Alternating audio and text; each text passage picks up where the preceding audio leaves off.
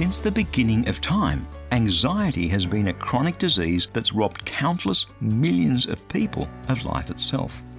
And in the high-tech, media-driven world in which we live today, there's a strong case to be made that it's more pervasive, more destructive than ever before. Hi, I'm Bernie Diamond, and welcome again to Fresh.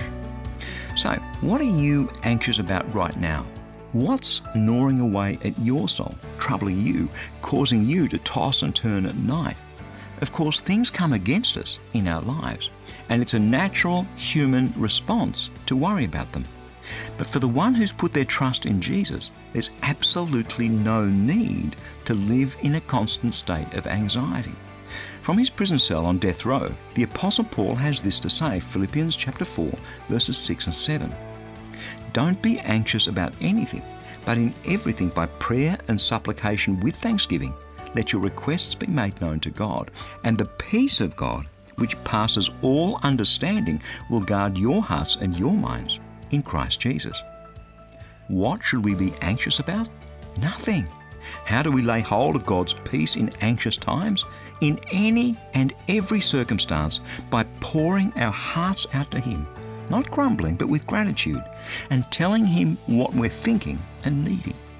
But here's the bit that really gets me, that really blows my mind. If we do that, then His peace, the sort of peace that doesn't begin to make sense amidst our circumstances, won't merely fill our hearts, but guard our hearts from anyone and everything, the devil included, who would rob us of this God-given, Holy Spirit-empowered peace. My friend, listen carefully. This is God's tried and proven promise to you today, a peace which passes all understanding. That's His word, fresh for you today.